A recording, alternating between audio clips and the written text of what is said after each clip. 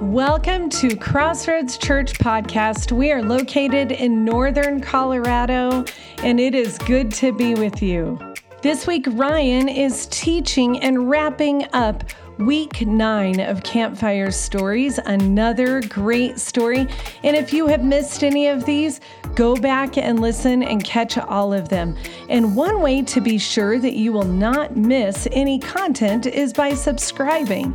And so every time we post content, you will be alerted and you can stay connected in these seasons of travel or busy family weekends or whatever you have going on.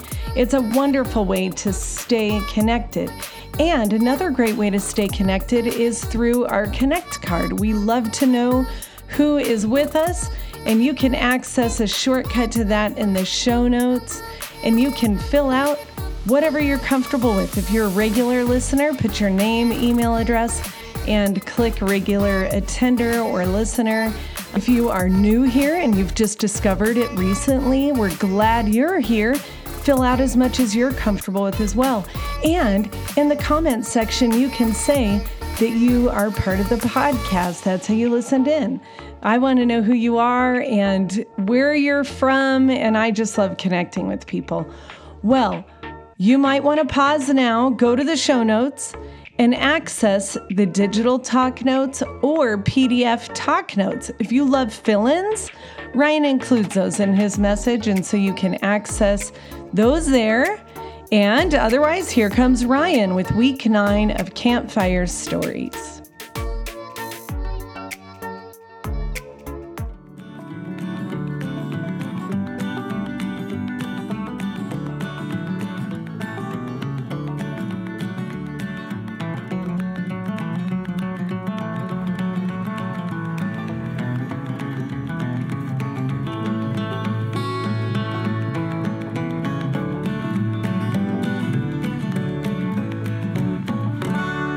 What's happening? Hi.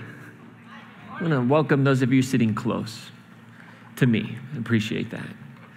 So good to see everybody. If you are a guest this morning, thank you so much for coming today. My name is Ryan, and I know that walking into a church can be a difficult thing for the first time. And so thank you very much for doing that. And I want to especially welcome those of you who you would say, hey, I'm like part of a community that the church has generally not been very good at welcoming. I want to thank you especially for coming. You might come and wonder if there's anybody like you here, and then we just want you to know you're welcome, and we love you, and you are in love. I don't think God can love because I think God is love. I don't know if that makes any sense to you, but wrap your head around that one for just a second. So it's good to have everybody here. I don't say this, and I should say it more often. Immediately following the service, I'll be standing right down here. If anybody wants to come say hi, whether if you're a guest, this is your first or second time, whether you come all the time, and we've never had the opportunity to meet, or maybe I said something that was really confusing or foolish, or you couldn't, what was that? Please come up, love to chat and talk, say hi. I'll be down here afterwards. And if you'd like to have coffee sometime, just text me. So I give this out. Everybody has it. It's on the website. My cell phone number is 207-608-1106. And I would love to get to know you. I was supposed to be doing this 2 years ago when we first got here, but COVID and all that stuff. But so hopefully if you feel comfortable and you'd like to, for some reason, get to know me, I would love to get to know you. And some of you have taken advantage of that, and we've been able to do that. And I love it because I force you all to buy the coffee. And so that's super sweet of you. No, I'm just kidding. I'll even buy the coffee. But it's good to have everybody here. We're wrapping up our series, Campfire Stories. And this is our 9th episode, believe it or not. So if you're tuning in online or if you're on the atrium, thank you so much for being a part of Crossroads. We have orange dots of hope all over the world, like Dennis said, literally all over the world, creating communities where people can find hope and bring life and love and joy into the world around them in their everyday normal lives. So I know you're wondering, like, what happens next? Like, Campfire series is ending. Are we just closing the church? Is this the end of it all? Did we give it a good run, 24 years? Sorry, John, our founding pastor is here. Maybe it's just we peaked at Campfire Stories and this is the end of it. So no, the doors will be open next week. The online broadcast will be happening. Next week, we're going to talk about a vision for volunteering. We're going to talk about this value of giving of ourselves, particularly in the life of the gathered church. And we're going to be challenging folks to jump in and use your talents to create a space of hope. So So if you want to find something else to do next week, I understand sometimes that can be an uncomfortable week, but that's what we're going to do. We're going to talk about the power of volunteering. And then in 2 weeks, we launch a new journey, a new series called Believing Like Jesus. What did Jesus believe about God? And that sometimes can feel like a foreign question to us because we think, well, Jesus was God, so what do you mean? Well, Jesus was also fully human, and so Jesus had to work out that stuff. I believe that deeply. And so we're going to look at some episodes in the life of Jesus and really ask the question, what was God like? What was the God like that Jesus believed in? And we have these journey groups that are going to be starting and launching on that same weekend. And if you're interested in kind of growing in community and discussing the topics, jump into one of those journey groups. And you can find out information about that online, but you can also, in the atrium today, on your way out, you can stop, and Isaac Bartholomew, our pastor of community life, will be there, can get you any information about those groups. And if you're online, just watch online on the website. You can check that out. And I would encourage you, if you are an Orange Dot of Hope community somewhere around the planet, start a group, connect together, be a part of this process as we grow as a network, not just as simply here in this one spot. So that's what's happening. Our anchor verse for this series is John 21:25. If you haven't memorized it by now, don't worry about it. It's over. You missed your chance. So if you didn't memorize it, it's probably a month or two extra in purgatory. But, it's okay. We'll work it all out there. It's no problem. So this anchor verse just simply says that there's so many things that Jesus did. If you were to describe all of them individually, the whole world couldn't contain the books that would be written. And the idea is that what the disciples, what the authors of Scripture did was they kind of took and they told stories to help us understand Jesus. They were good storytellers. And these stories have power because they happen all the time. It's not that they happened once. It's that they happen all the time. They have a parabolic nature. And so we've just been looking at different stories and wondering, what would it look like to sit around the campfire, talk about kind of a tension in our lives, and have that wise person, I'll play the role of the wise person, tell us a story. I understand I'm playing a part here. That's not true, but absolutely. So here's the thing. If you're in the room, online, out in the atrium, I want you to do a thought experiment with me for a moment. Close your eyes. Close your eyes. We're going to have the ushers come around and take your wallets, so just close your eyes. No, we're not going to do that. Close your eyes for me for just a moment and think about this question. What was the best job you ever had? And what made it so good? So just take 10 seconds. If we had Jeopardy music, we'd be playing it right now. What would be the best job you ever? Okay, now open your eyes up and think about it. Was the job so great because of the people you worked with? You just loved them, right? Was the job so great because maybe you had a boss that you connected with and they believed in you and they were what Liz Wiseman would say in her book, her classic book, multipliers. They were a multiplying agent in your life. You never thought you could get so much done. You never thought you could accomplish so much because this person believed in you and set up good systems and structures and encouraged you along the way. Or maybe it was just the work. Maybe the work itself maybe the environment was awful, but you just believed deeply in the work and that kept you engaged. And it was just I felt so like I was just making a difference in the world. Right? We all have those experiences. Now, another thought experiment. I won't have you close your eyes because you won't have to think very hard about this one. What was the worst job experience you've ever had? Right? You could write the book right now on that one. And you know exactly why that was the worst one because you've thought about it. You've thought what you would do, whose houses you'd burn down, what industry you'd set on fire, whatever it might be. Because it's just real. You still feel it in your personhood. For reality, you might have had a job experience that was so traumatic. Literally, me asking the question is hard. It's legitimately hard emotionally because it just brings up a space where you felt less than.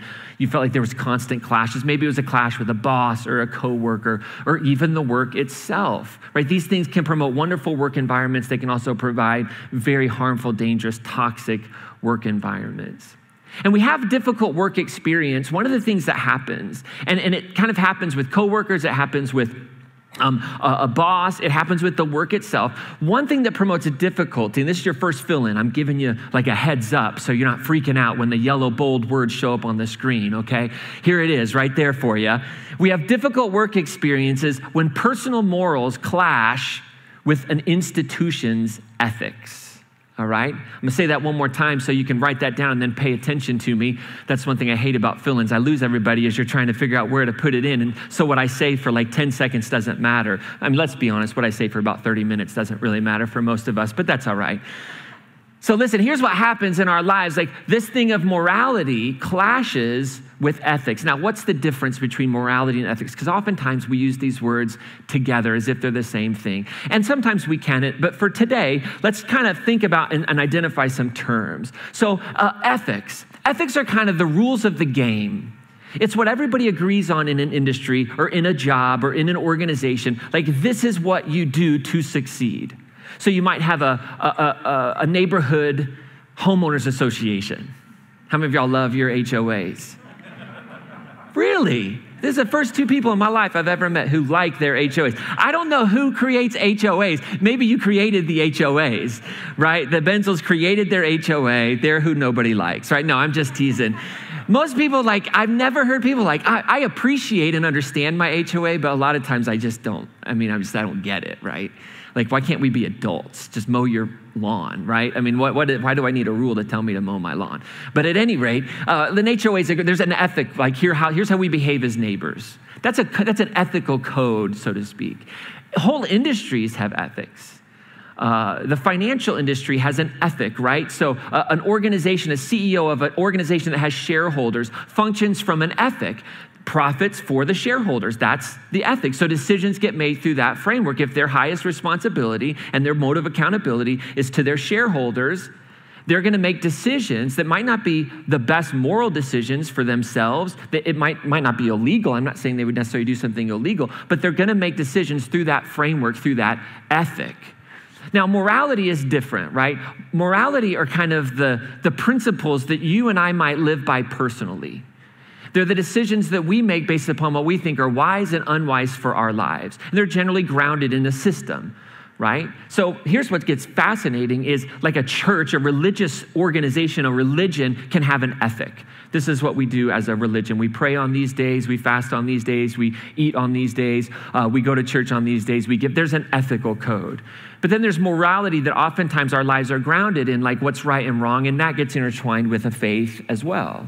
But morality are kind of those rules based upon what I believe is right or wrong, how I ought to treat people, what is right or wrong or wise or unwise. Those might be better words to do with my money, what's wise and unwise. Like, for example, the shirt I'm wearing today, I realized probably wasn't a wise one for church because it's got this like little skull thing on it. And if you don't know, like I already had one person ask me, like, what's with the skull, right? It's an Under Armour shirt, like on one of the sleeves. So it's supposed to make me look like Dwayne Johnson. That's what it's supposed to do. So my muscles are supposed to look bigger. My stomach is supposed to look smaller. It's cut that way. I don't know if it's working or not, but it's not about worshiping the devil. So I realized this shirt might have been problematic, right? Might not have fit into the moral code of what you wear to church. I've never been good at that one, all right? So my apologies. So now we got that off my chest. Literally everybody knows we're not worshiping the devil. Okay. But we have this, so that's the difference, right? Like I make personal decisions based upon what I believe is morally right and wrong. Now here's what's fascinating. You don't have to be a moral person to be ethical. You don't have to be moral to be ethical. So you could function, like for example, I obey my homeowners association rules most of the time. But not because of a moral code that I believe I shouldn't have my camper parked in front of in my own driveway for more than 2 days at a time. Like I don't have any moral problem with that, but I uphold the ethical code because I don't want to get fined $150 every day beyond those 2 days that my camper sits in my driveway that I pay taxes on. But I'm not bitter about that, right? Not at all. So someone without a moral compass can follow all the ethical codes to fit in. Right? Like here's the truth. We don't pass an offering basket right now because of COVID. Like we just haven't passed an offering basket. And so some people, when that offering basket comes by, there's like an ethical code. I'm in church, I should drop a tip in for God. And so what happens is when this is a beautiful example of the difference between moral principles and ethic code. So like it comes down and somebody next to you drops a little money in or an envelope that appears to be money, we feel the ethical pressure I should give, right? And so we give. But it's not necessarily, so when the offering basket isn't passed, or now we use the orange boxes in the back, or if you're tuning in online, you give online, you just stop giving, right? Now, I'm not judging you for that. I'm just saying this is a great example of the difference between corporate ethics and personal morality. There's a corporate ethic of like, boy, to like kind of fit in, I should throw a little change in there, right? So we're going to start passing the basket around again just to pay. No, I'm just joking around, right? So that's what I mean. So there is this difference. And what happens in work is we're oftentimes faced with these professional opportunities that bring what we call moral and ethical dilemmas. And that's what a moral dilemma is. That's what an ethical dilemma is. It's when all of a sudden these two things in my life, and let's talk particularly because it's Labor Day, around work and employment. And your work might not necessarily be at an organization, institution. Think about your work as just what you do, your everyday normal life, your Monday through Friday responsibilities. You might not get a paycheck for it, but you might have committed to it. So you might be a stay-at-home parent. You might be the president of the homeowners association, whatever it might be. You have this work, okay? That's what is a moral dilemma. And then we're faced with this question. What happens when all of a sudden I have to decide between what I think is a wise thing to do as a follower of Jesus? Okay, so Crossroads is a community of people that were grounded in this idea of following the way of Jesus. And so if you're kind of been around for a while, you're kind of done kicking the tires and you say, I get it, I'm in. You cross that space and make that commitment. Now you're saying, okay, now I'm going to run all my decisions through this framework. Well, what happens when all of a sudden the wise thing to do as a follower of Jesus isn't the wise thing to do as an employee seeking promotion? Right? What happens in that world? And that reminds me of a story. Right? So if we were sitting around a campfire and somebody were to say, I've got this issue at work, they're offering me this promotion, but I have to do this to get it, but it feels gross. I don't know that I should do that. It's not illegal, but it just doesn't feel like this is something that Jesus would do. It feels outside the idea of enough for everybody, this ethic of God. And it reminds me of a story of two women in the book of Exodus, and their names were Shiphrah and Puah. And again, these are two women that we don't know a whole lot about, so we have to kind of piece together a bit of their story. So Shiphrah and Puah, I imagine they grew up in probably the town of Ramses. They grew up in Egypt. Their whole, all of their ancestry had moved to Egypt about 300 years earlier, because their great-great-great-great-great-great-great-great-great-grandfather, Joseph, saved the whole world. He just saved the whole world. And so they grew up in Ramses, hearing the story of Joseph over and over again. You can read about the story of Joseph in the book of Genesis, or you can Google Joseph and the Technicolor Dreamcoat and watch it, whichever you want to do. You'll basically get the gist of it either way. So they grew up, both of them grew up in the family of bricklayers. So both of their fathers, their older brothers, they were bricklayers for the Pharaoh. They had been actually, all of their brothers, their fathers, they had all been kind of enslaved into really terrible work. And so they kind of grew up in this environment where dad was off all the time, all the brothers were off, and they grew up in big families. I think Shiphrah had 13 brothers and sisters, Puah had 8. Big families. And so they kind of grew up helping. If you've ever seen a big family function, that's how they function. At some point in time, the oldest kids start to help take care of the youngest kids. It's just how it works, as I've met with families that have these very large households. And so they just kind of grew up. But what really kind of brought them together, it was fascinating, was that they both had these very kind of formative experiences with their moms and bearing a child. So because they grew up in this environment where their brothers at a very young age were forced into servitude and first out working, laying bricks, and dad was always gone, big family, both of their moms had become pregnant. And what was interesting was both of their moms came to a point in their pregnancy, late, but not late enough to deliver, but began the delivery process. And they were both in danger of dying. And this is very primitive. This is archaic. There wasn't any time. And so both of these young girls at the age of 12, 13, they actually had to help deliver their sibling. And both did this successfully. And their sibling survived and mom survived. And the stories of these two girls just kind of started to feed. And they ended up meeting and they formed this incredible friendship because they had shared this experience. And that moment formed for them a bond. That moment was this big deal. And as everything around them started to shape, as all of the oppression set in, because that's what happened, because time has kind of a cruel memory. And so what had happened to these folks, to the families of Shiphrah and Puah, is that they at some point in time, everything started to kind of shift around Joseph's legacy. So they're growing up, they're childhood friends, they know one another, they've had this experience, but what they're seeing happening all around them are their brothers and their fathers being more and more and more oppressed. Because over time, what had happened was the love of the Hebrew people was shifting and fading to fear. Because there was a point in time where they would just celebrate. The Egyptians just celebrated the Hebrews. They celebrated them because Joseph had saved the entire world. But over time, that just turned slowly to fear of the other. Fear of the other. They just said, we don't quite understand these Hebrews, and they just keep multiplying. And so after 300 years of a decrease in memory and an increase in fear, like the tension just continued to rise to this feverish pitch, to the point where Pharaoh said, we've got to control this. We got to wear them out. They're having babies. We got to wear them out, make them tired. So they enslave them. They put them to work. But that doesn't work.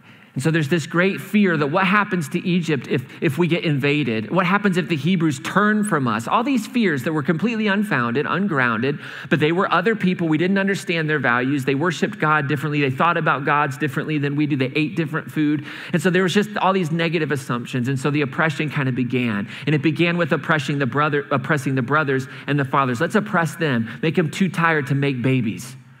That didn't work. That did not work at all. And the oppression just kind of mounts. And so, interestingly enough, it's in this climate that these two young women grow up.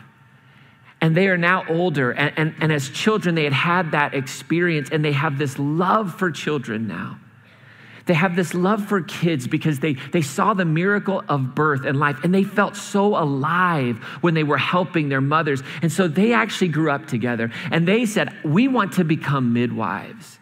And because they had this passion, they were like the babysitters that everybody wanted. Have you ever fought with another family in the neighborhood for like the A+ babysitter, right? And you're like sabotaging the neighbor's plans that night. Like you're flooding their driveway. You're doing all, because you want Tony. Tony's the best babysitter in the neighborhood. He is the man. And so, but they want Tony too on this. Like that was Shipra and Puah. Like people wanted them. They were so good with kids. And so as they grew older and older and older, they said, why don't you become midwives? So they grew up as midwives. And eventually they came into leadership of the whole midwiving community, the Guild of Midwives, if you want to call it that. It's like they were in charge. Like they brought leadership to that community. They knew who was pregnant. They knew who needed care. They loved it. They loved organizing the other women to make sure that every pregnant Hebrew woman got the care that they deserved. And they were good at their job. I mean, they were really good at their job. We know they're good at their job because the birth rates and the child mortality rates were very low in the Hebrew community. They just kept having babies. They were like rabbits. And this is what produced all the fear. But it was in this climate, they're very successful, but they're still very, very poor, very oppressed, wondering where the next meal comes from, wondering if they'll have their daily bread, wondering if there'll be clothes for this baby that's going to be born. Now, meanwhile, Pharaoh's trying to figure out how in the world do we suppress the Hebrews? His plan isn't worked, and so he understands now we've got to take this up a level. And so he decides, I'm going to try and figure out how to control the birth rate. And so what Pharaoh does is he says, listen, who's in charge of the midwives? Who's in charge of the midwives? He finds out it's Shipra and Puah. And so he calls them in and he says, you know what, I'm gonna throw a little carrot out here. I'm not gonna try the stick yet. I'm gonna throw a little carrot out. And he decides to exploit their poverty for his gain.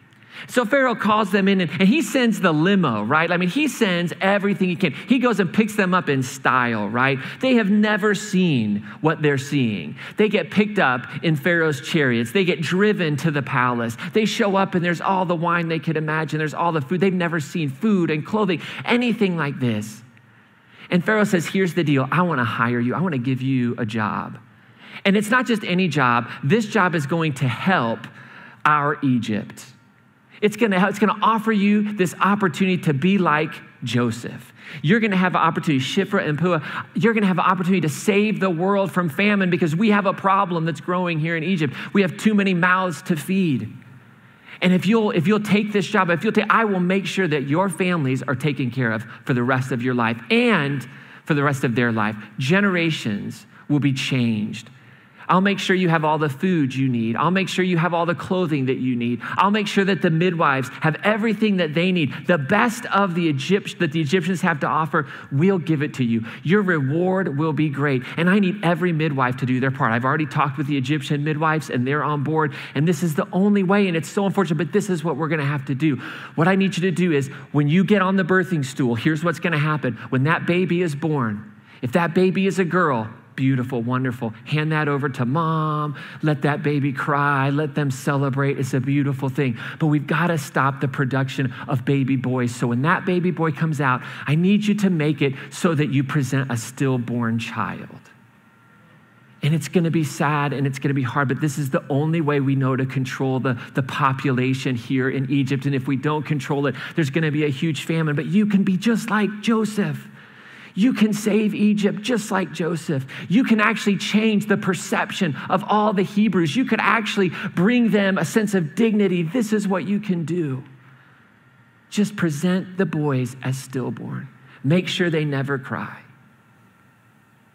And so now Shiphrah and Puah are faced with this incredible reality. The most powerful person in the world has called them in and said, this is what's expected. And they knew that this is the carrot, but they knew there would be a stick that would come with it. And as they went home, back in the chariot, they got back, they knew, what are we going to do?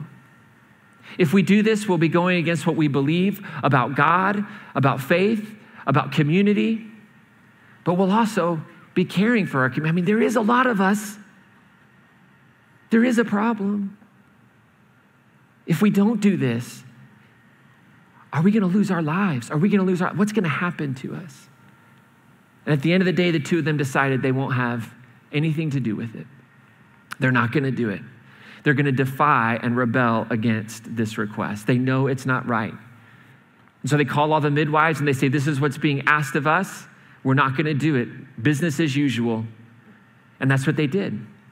Well, Pharaoh hears that they don't. Pharaoh hears that these baby boys continue to keep being born, and he calls them back in. Only this time he didn't send the big chariot. Only this time he didn't lay out all the food. This time they were summoned, and he sent some soldiers, and he brought them there under guard.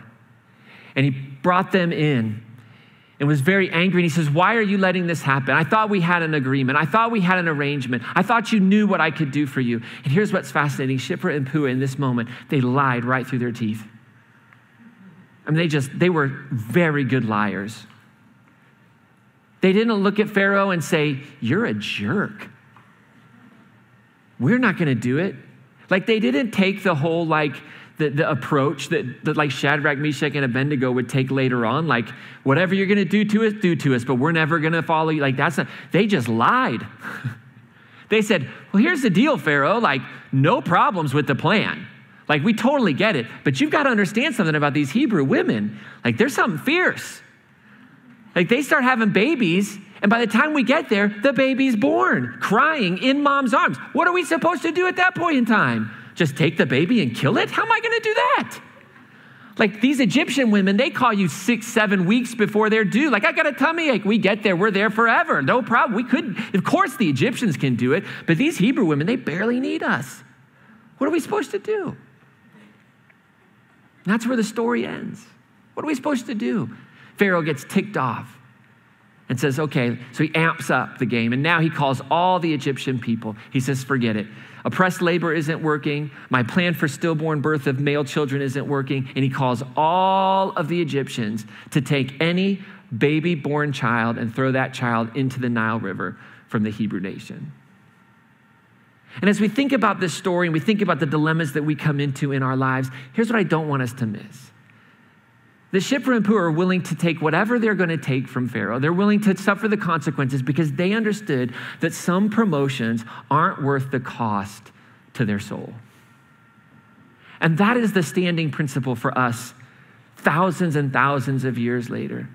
That there will always be opportunities ahead of us in some area of life where we can benefit, where we will receive a promotion, whether it's through our work or whether it's through our finances or anywhere. There's always this opportunity, but there are some opportunities that the cost to our souls is not worth it.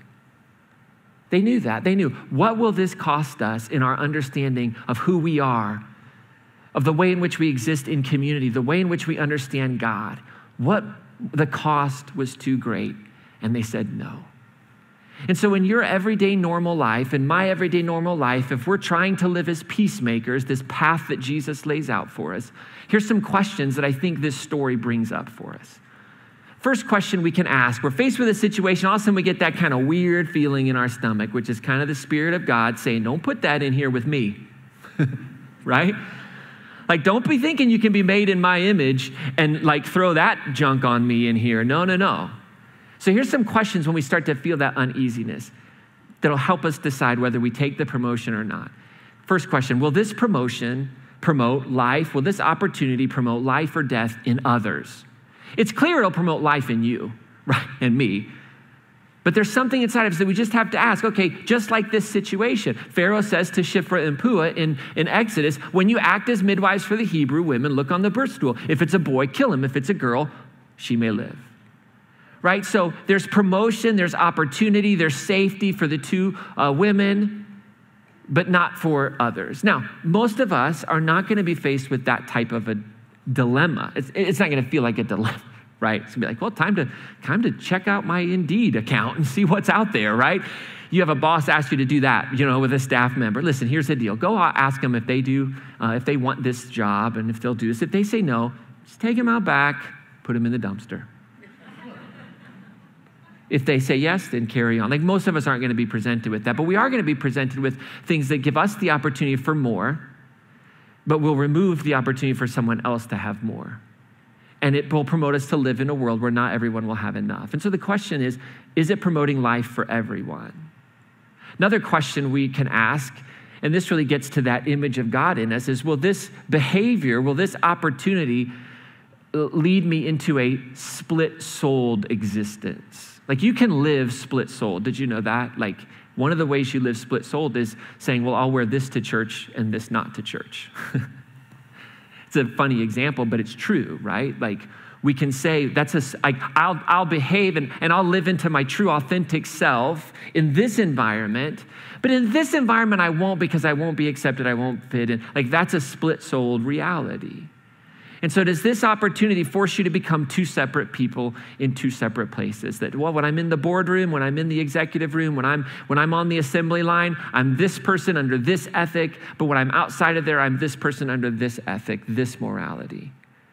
And that's a good sign. If I'm being asked to live in a way that puts darkness onto the truth of my life, right? No matter what, and I'm saying this, no matter whether what you're doing is technically right or wrong by whatever standard, when darkness is thrown on it and you're forced to live outside of that truth, that's going to present you with a split-souled self, and that will be torment.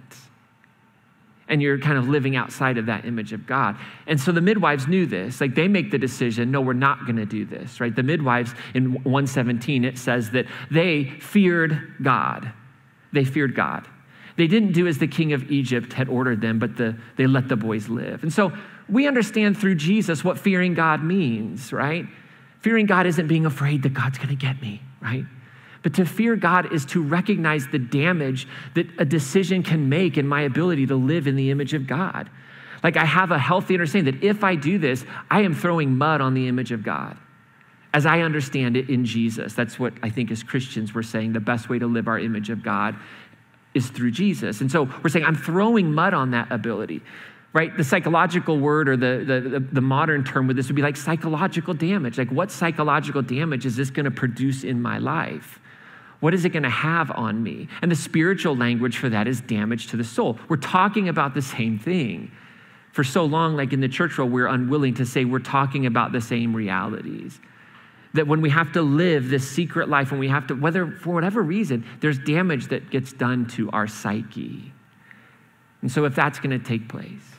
Another question we should ask is, what steps can I take, right, that are consistent with my morals and values? Like, I'm put in this situation, what can I do and how should I act? It's not that I have to run away. It's not that, but what can I do to defy, to rebel in a way that's consistent with my morals and values? I love that Shiphrah and Puah, like they didn't mount a plan to assassinate Pharaoh. They didn't go to the elders of the Hebrews and be like, oh, we got a problem. We need to send in the army, the special forces. Like, it's time to go and take the palace. That's not what they did. They just said, no, we're not going to do it. And then they lied about it. I love that so much, by the way. As a person who's not a rule follower, I love that there's these passages in the Bible that are like, yeah, you should totally lie there. Absolutely. And like all the rule followers are like, there's a part of me that is this big rule follower that's like, no. But then there's a part of me that Jesus is always trying to liberate that's like, yes. Like, think critically about lying, right? So they stand right before Pharaoh and they give him this big lie. They're like, hey, the Hebrew women aren't like the Egyptian women. They're robust. They give birth before the midwives arrives. Lie, liar, going to hell. We don't lie. Don't lie. That's one of the top 10. Don't tell lies. Whatever, calm down, relax, everybody. That's what I think is beautiful, right? It's like sometimes you just gotta lie. Like that's all you can do is do the right thing and then lie about doing the right thing. And sleep well at night. Because see, the big question that this story faces us and brings to us, and we'll kind of head down the we'll close this out here, we'll land the plane. Like, what's your moral compass? Like, that's really what this comes down to in our workspaces, in our life. Like, what's our moral compass? And my heart for you is that your moral compass would be Jesus. That's my heart, because I believe deeply in that. I've experienced it. I've seen it transform lives, and particularly in our culture. I think there are plenty of great moral compasses out there. But I see this wonderful transformative thing that a commitment to the way of Jesus makes, not just in our lives individually, but in the life of a community. Living into the real reality of Jesus, not the religion that bears Jesus' name, which is deeply problematic at times. But to just live as this follower of Jesus, that moral compass, what that does, how that transforms us. Like, that's my heart for anybody that walks through here, whether it's your first time or second. I think that's the heartbeat of our church and has always been. Let's just focus in on Jesus. Because our understanding of the rules around Jesus, that's always going to change. Culture and life, it's always going to dictate those. But if we could focus in on Jesus, the like moral compass of Jesus, I call that the Sermon on the Mount. Right? Matthew 5-7 is, I think, the corpus of what Jesus says is this is the moral compass that we live by as a community, as individuals. And if we'll start to actually live by that moral compass, if we'll make that the grounding, like morality for our lives, like the principles that are found there, the radical way of Jesus, all of a sudden we discover the big concept, the religious concept of life in the Spirit, which can sound like super freaky and weird if you're kind of outside of religion. Like, life in the Spirit, what does that mean? Like, am I having an appointment with Casper every week? And I don't like that language. I totally get that. And you just have to remember, we have to talk about these things in a post-enlightenment way, right? But life in the Spirit means to live in the way of Jesus and to let that way of Jesus energize you, to let it transform you, to let it speak to you. The same Spirit that raised Christ from the dead lives in you, right? How many of you all have school spirit? This is the best way I know to talk about this. Some of you don't have any school spirit. You're like me. It was like, just get me out of high school. I don't even care, right? But you go to a school spirit rally, there's the spirit of the school, right? It's not a ghost. It's the spirit of something. And you let that flow out of you. And that's what this life in the Spirit, you'll hear this language, but that's the idea. Like the Spirit of Jesus, those priorities, those values, that way of living promotes life and life to the fullest. And if we live by this moral compass of Jesus, not only do we discover what life in the Spirit really is, but we live in the light of God's blessing. I think that's powerful. Like, it produces God's blessing in our lives. This is what Exodus says, that God dealt well with the midwives, and the people multiplied and grew very numerous. God dealt well. Again, pre-enlightenment, everything that happens in this world is the hand of the gods. But look at the principle here. There's a blessing that came as they feared God, as they said, I'm not going to make decisions that split my soul. I'm not going to make decisions that mar the image of God in me. But it's important that we remember that the blessing of God often brings with it the opposition of evil. That the blessing of God is not the blessing of American dreams. The blessing of God is not necessarily the blessing of the HOA leaders. What I find is that the blessing of God will, in a world that's being transformed, in a world that is being brought into this picture of a perfect Jerusalem where everybody has enough, where the lion lays down with the lamb, where the swords are beaten into plowshares, when that evolution is taking place and you're marching with it, there's always an opposition to it. And the blessing of God brings with it the opposition of evil, because the very next line says that Pharaoh then commanded all his people, throw into the Nile every boy that is born, but you may let all the girls. So now it just gets amped up. It gets amped up. John, the evangelist, the writer of the Gospel of John, says it right at the beginning of the story of Jesus. He says, what came to be through him was life. So everything started with the Christ, with this living reality. Everything started there. And the life was the light of the human race, this incarnation that is present in Jesus. And the light shines in the darkness, and the darkness has not overcome it. The implication here is that the darkness will always try to overcome the light. The darkness will always lie. The darkness will always tell us that it's going to last. It's never going to end. Stop fighting it. But faith tells us, no, the dawn is coming. So we got a song to wrap up our time together. As we do that, I would just encourage you to consider why you're here, to walk out of this place, to log off from being online, knowing that there was a purpose and a reason that the universe brought you into this atmosphere, into this day, into this moment. And I put some things that maybe could spark that in you. Maybe God's inviting you to read and study that moral compass of Jesus in Matthew 5-7. There are a lot of great resources out there. If you'd like to know some books or some resources, just send me an email, and I'll be happy to share with you things that I think are wonderful tools and resources. And it's a way that I get your email address and get to know you. So maybe just read Matthew 5-7, get to know the Sermon on the Mount. I actually think it is probably the most important bit of literature for the human race of all time, if we're gonna survive ourselves. Maybe God's inviting you to just take some time and ask for a revelation around where might there be moral dilemmas in your profession? Where might your profession be asking of you things that are contrary to the way of Jesus? And you've got to figure out a way to navigate those so you don't live a split-souled life, so you can be prepared for them. And maybe you're in the darkest place you've ever been in your work or in your family or in your finances or wherever it might be. And maybe God is just whispering, trust. Trust that the darkness you're experiencing is not the final chapter.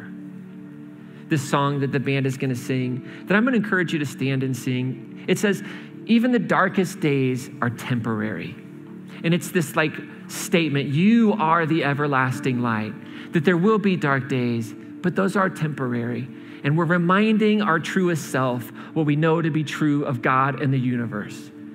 That darkness is but a moment, and the dawn is coming. So will you stand with me and sing this song? Well, our closing song for this week is called Everlasting Light, and that is by Mosaic MSC, and I have a link to it in the show notes. Go download the song, take it with you this week, and be encouraged. Also, generosity is a regular part of being together, and I have linked different ways to give in the show notes, or if you're going to go to it later, you can go to crossroadscolorado.com/give. You can text to give, you can give online, you can do Venmo, or if you've filled out a Connect card, you'll receive regular letters in the mail, probably quarterly, including giving envelopes. If that's meaningful to you, that's another way that you can give by mailing it in. So thank you again for being here, and I'm going to hand it back over to Ryan as he wraps up his message and sends us out into our week with a blessing.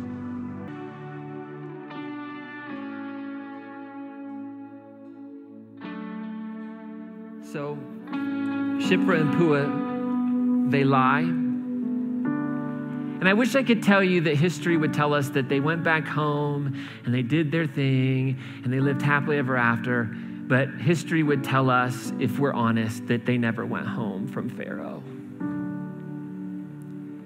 histories would tell us the probability that a maniac who would commit genocide would certainly not let these two women who rebelled against him leave.